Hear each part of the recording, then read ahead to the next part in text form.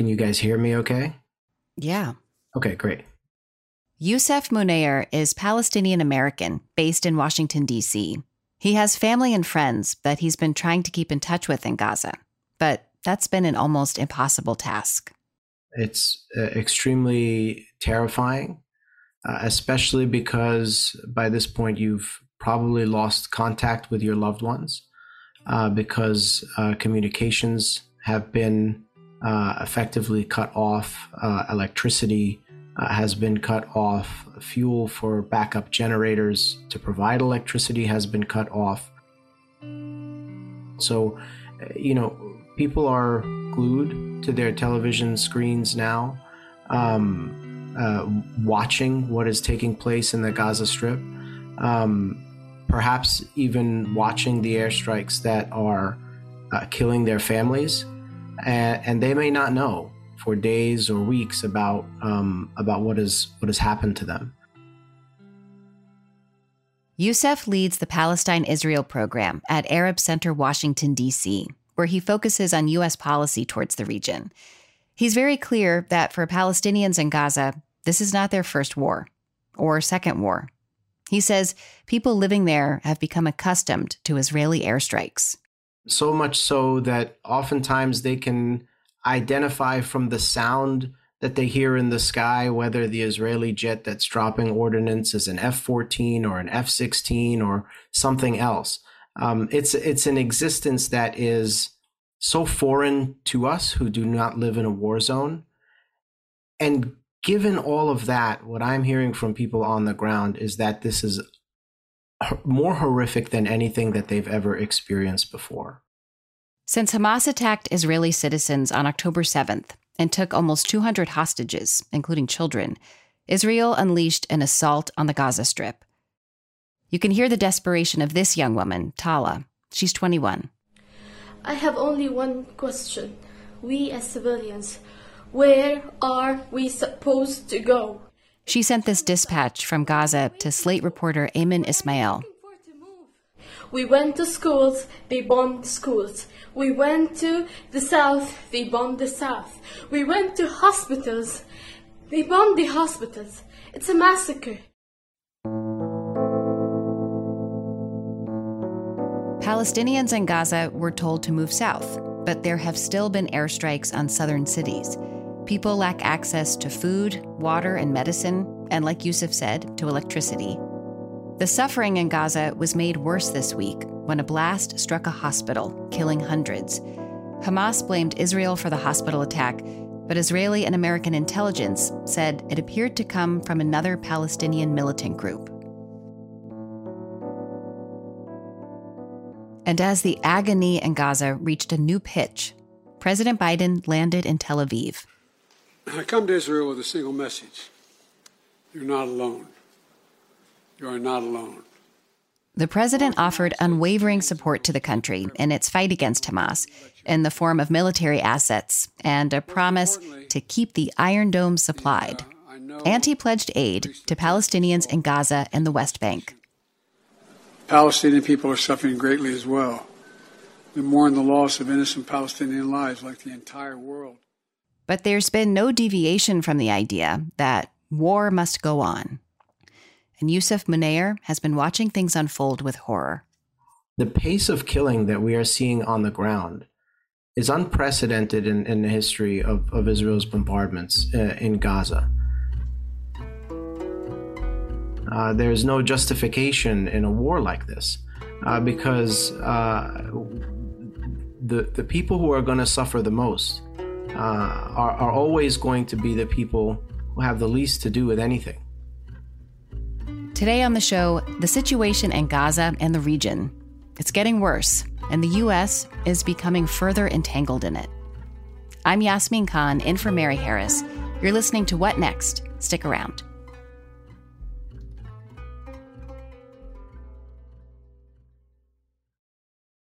This episode is brought to you by Discover. When it comes to your finances, Discover wants you to know they are the credit card that is always there for you. With 24/7 U.S.-based live customer service, everyone has the option to talk to a real person anytime, day or night. Yep, that means no more waiting for, quote, normal business hours just to get a hold of someone. We are talking real service from real people whenever you need it. Get the customer service you deserve with Discover. Limitations apply. See terms at discover.com/creditcard. Without the ones like you, who work tirelessly to keep things running, everything would suddenly stop.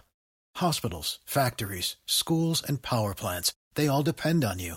No matter the weather, emergency, or time of day, you're the ones who get it done. At Grainger, we're here for you with professional-grade industrial supplies. Count on real-time product availability and fast delivery. Call, click Grainger.com, or just stop by. Grainger, for the ones who get it done. Can you share any details of what you're hearing from friends and family there? I don't know if you're getting texts or if you're speaking to anyone by phone. Information is difficult to get. People are trying to conserve whatever battery they may have. Right. Connection to, cellular networks is very limited. Sometimes you may get a text message from people on the ground saying alive, and that message may have been sent 2 days ago. People are trying to charge their phones off of car batteries. And then in the hours that go by where you don't get that message, you wonder why. What does that mean? Are they still there? And so, it's impossible. It's impossible. Yeah. No people should have to be subjected to this. And the people of Gaza have been subjected to this over and over again. And the only thing the world has told them is that there is no other option but this. Do Gazans have any options for safety anywhere at the moment? No, they don't. There are Palestinians in Gaza who have been killed, and then there are Palestinians in Gaza who feel that they are going to be imminently killed. That's it. And again, this is not new in terms of what we've seen when there is bombardment of this space on a repeated basis.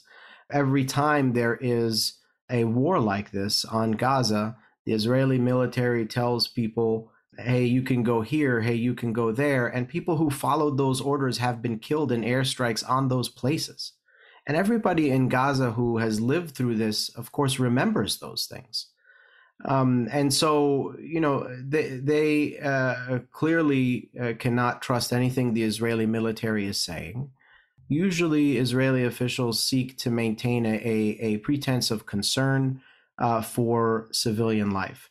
But they feel that in this moment, they have the international support to carry out whatever it is that they want to do in the Gaza Strip, which, by the way, are different than what we've seen in the past. So you've seen a shift in their actual language. I've watched this time and time again. I've seen the statements of Israeli officials around their military operations in 2008, in 2012, in 2014, in 2018, in 2021. There is a clear shift in the way that they are speaking about this. When reporters have asked them about civilian casualties this time around. And what about those Palestinians in hospital who are on life support and babies and incubators whose life support and incubator will have to be turned off because the Israelis have cut the power to Gaza? Are you seriously keep on asking me about Palestinian civilians? What's wrong with you? Have you not seen what happened? We're fighting Nazis. That's not the normal line from Israeli officials. And when you pair that with the language from the defense minister about Palestinians being human beasts, the language from the Israeli prime minister about Palestinians being the children of darkness, and then you pair that with the actual policies of cutting off the basic needs for sustaining human life, like water and electricity and fuel, in a place like Gaza, in an indiscriminate way, targeting everybody there. This is the kind of language that precedes mass atrocities, and mass atrocities are taking place in Gaza. How would you describe Israel's military strategy right now, if there is one? Gaza is a problem that nobody has wanted to deal with. And they'd rather it just disappear. The Israeli Prime Minister Yitzhak Rabin in 1992, long before the current realities in Gaza, said that, I wish I could wake up one day and just see Gaza disappear into the sea. You can take at face value some of the statements from Israeli officials about what their strategy has been. Historically, they have dealt with Gaza in the last decade and a half or so with this approach that they call mowing the lawn, which means that effectively they see periodic bombardment as a form of maintenance that they must apply to Gaza to maintain some kind of deterrence. And so there is a assumed inevitability to having to bomb again and again and again. And each time, of course, they do this, it clearly does not solve the problem. So I think there is a recognition now that approach has clearly failed and failed in a massive way. And so what we are seeing now is either a new Israeli strategy that has not yet been made clear to the public, or perhaps even scarier, the complete absence of strategy altogether, which I think is far more likely, and nothing but unmitigated vengeance against a civilian population from a state that is enraged and at the same time dysfunctional. And the scariest thing about this is that, of course, as it continues, and we are starting to see this now, we should expect the significant possibility of it becoming a much broader regional war. Mowing the lawn is a chilling term. It is, and it's it's used repeatedly to describe this as if it's some sort of normal thing to refer to a space where there's 2 million people, half of them children, and I would say too, what morality is there in military operations that will inevitably kill civilians and usually kill more civilians than anything else, whose repetition is pre-planned? This is it's a failure of policy and vision and strategy, but it's one that has been accepted and tolerated not just by Israel, but by Israel's strongest supporters, including here in the United States.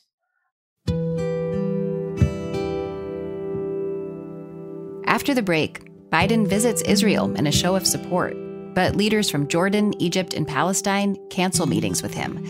So what should the president do to help stabilize the region?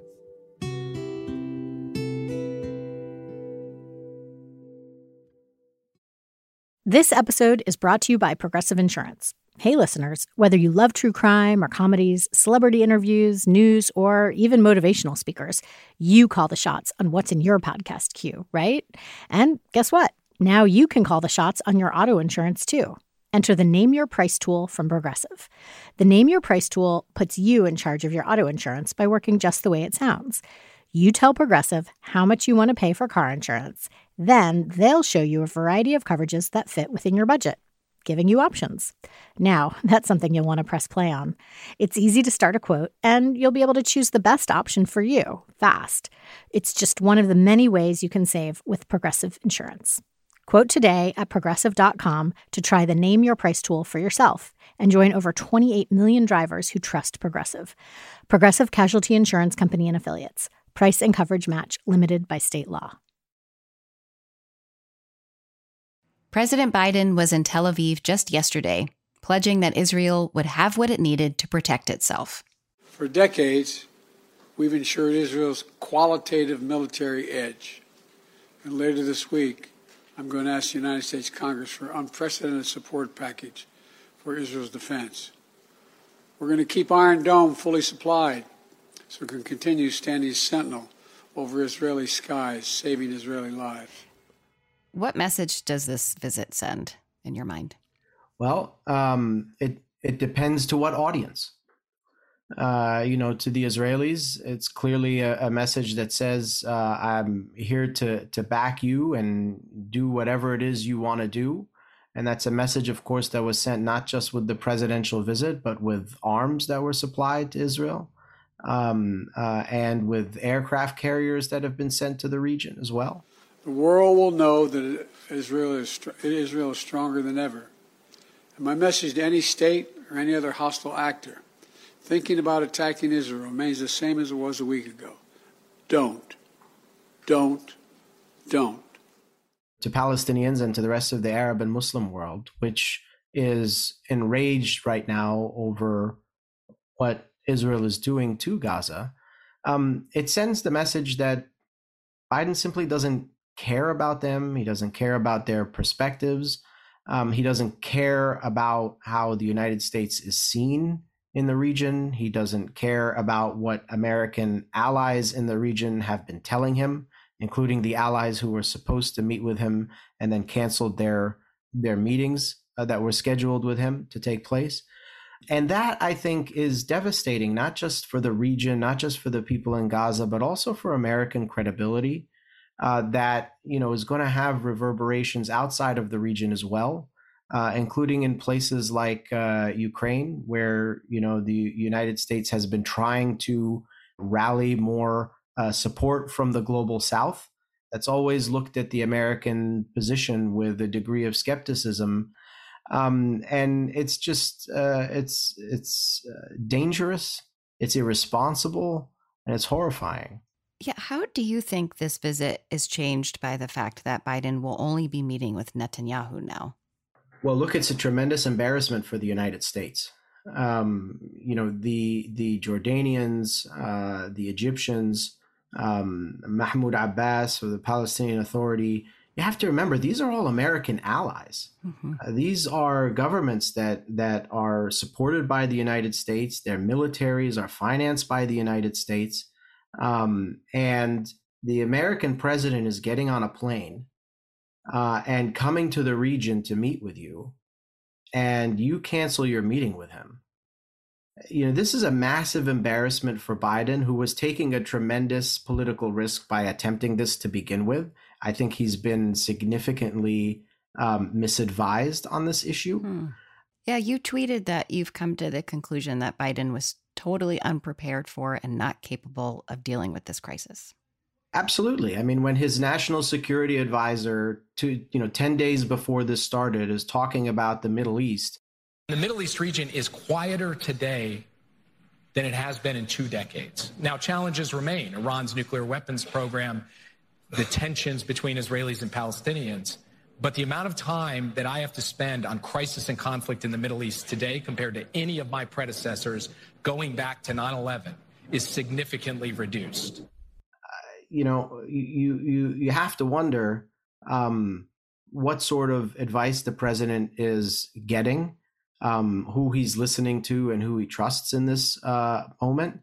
And, America's entire approach to the region, by the way, this is not just about this moment. This is about the approach that they have taken over months and since the beginning of this administration, has been to effectively follow the Jared Kushner school of foreign policy and attempt to continue this process of normalizing relations between Israel and Arab countries. We heard a lot of reporting around the amount of time the United States has invested in this process with Saudi Arabia just in the days and weeks before all of this started. And, so many people who know the region have been explaining to American policymakers that you cannot ignore the centrality of Palestine in this region. If you do, the region is going to explode. The results are on full display now. Biden's speech from Tel Aviv was simultaneously steadfast in its support for Israel, while also mentioning the need for its ally to protect civilians and ensure access to humanitarian aid. People of Gaza need food, water, medicine, shelter. Today I asked the Israeli cabinet, who I met with for some time this morning, to agree to the delivery of life-saving humanitarian assistance to civilians in Gaza, based on the understanding that there will be inspections and that the aid should go to civilians, not to Hamas. When I asked Youssef if he thought Biden's visit might help advance those objectives, he took a step back. I think we are making a mistake by thinking about the stakes of this visit as being narrowly focused on what is happening in Gaza. The regional implications of what is taking place can very quickly bring the entire region into war and can draw the United States into war as well. A lot of that depends on what is happening on the Gaza Strip, in the Gaza Strip. And one would hope that an American president who has his finger on the trigger and is bringing aircraft carriers into the region understands the stakes of what allowing an Israeli military operation in Gaza actually amount to. And so, I would hope that the president is delivering messages to the Israelis that this has to stop, that the stakes here are much bigger than anything between Israel and Hamas, and that every moment that goes by with this going forward is a moment where both Israel and the United States will have less leverage, less credibility, and less control over where things go from there. That's the only responsible message that I think could be sent by Biden right now. The public messaging suggests that it's not that at all. I do wonder what you are hoping to see in terms of stemming the crisis there right now in the immediate. What can be done? We need an immediate ceasefire. That's the most important thing. It's not enough to say we want to send humanitarian aid to people because we care about them while we're dropping bombs on them. It doesn't work like that. We need an immediate ceasefire. This is the most important and most direct way to save human life now. And frankly, it will probably allow for time and cooler heads to prevail to try to prevent a much bigger conflagration in the region that will make what's taking place in Gaza right now seem peaceful in comparison. So I think this is the most urgent concern and need right now to get an immediate ceasefire. The United Nations is calling for it. Mm-hmm. Others have called for it as well. But it's I think the most prudent course of action right now.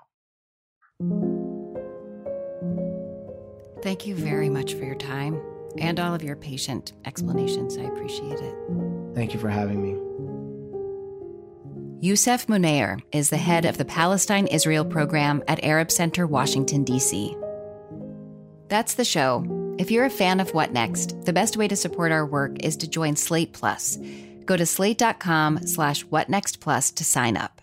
What Next is produced by Elena Schwartz, Rob Gunther, Anna Phillips, Paige Osborne, and Madeline Ducharme.